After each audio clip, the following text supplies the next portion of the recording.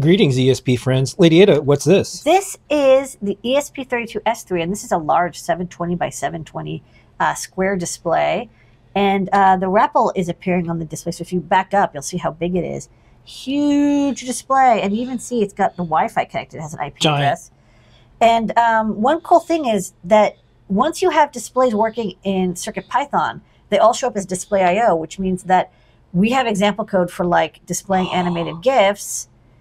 This is an animated GIF that's stored on the flash. Yes, a little friend.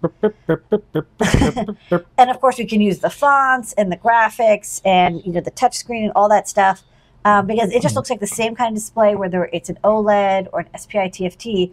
This just knows it's a gigantic 720 by 720 color display. So kind of neat. You just gave me a GIF and I dragged it on and I used GIF IO to play it, and it works great.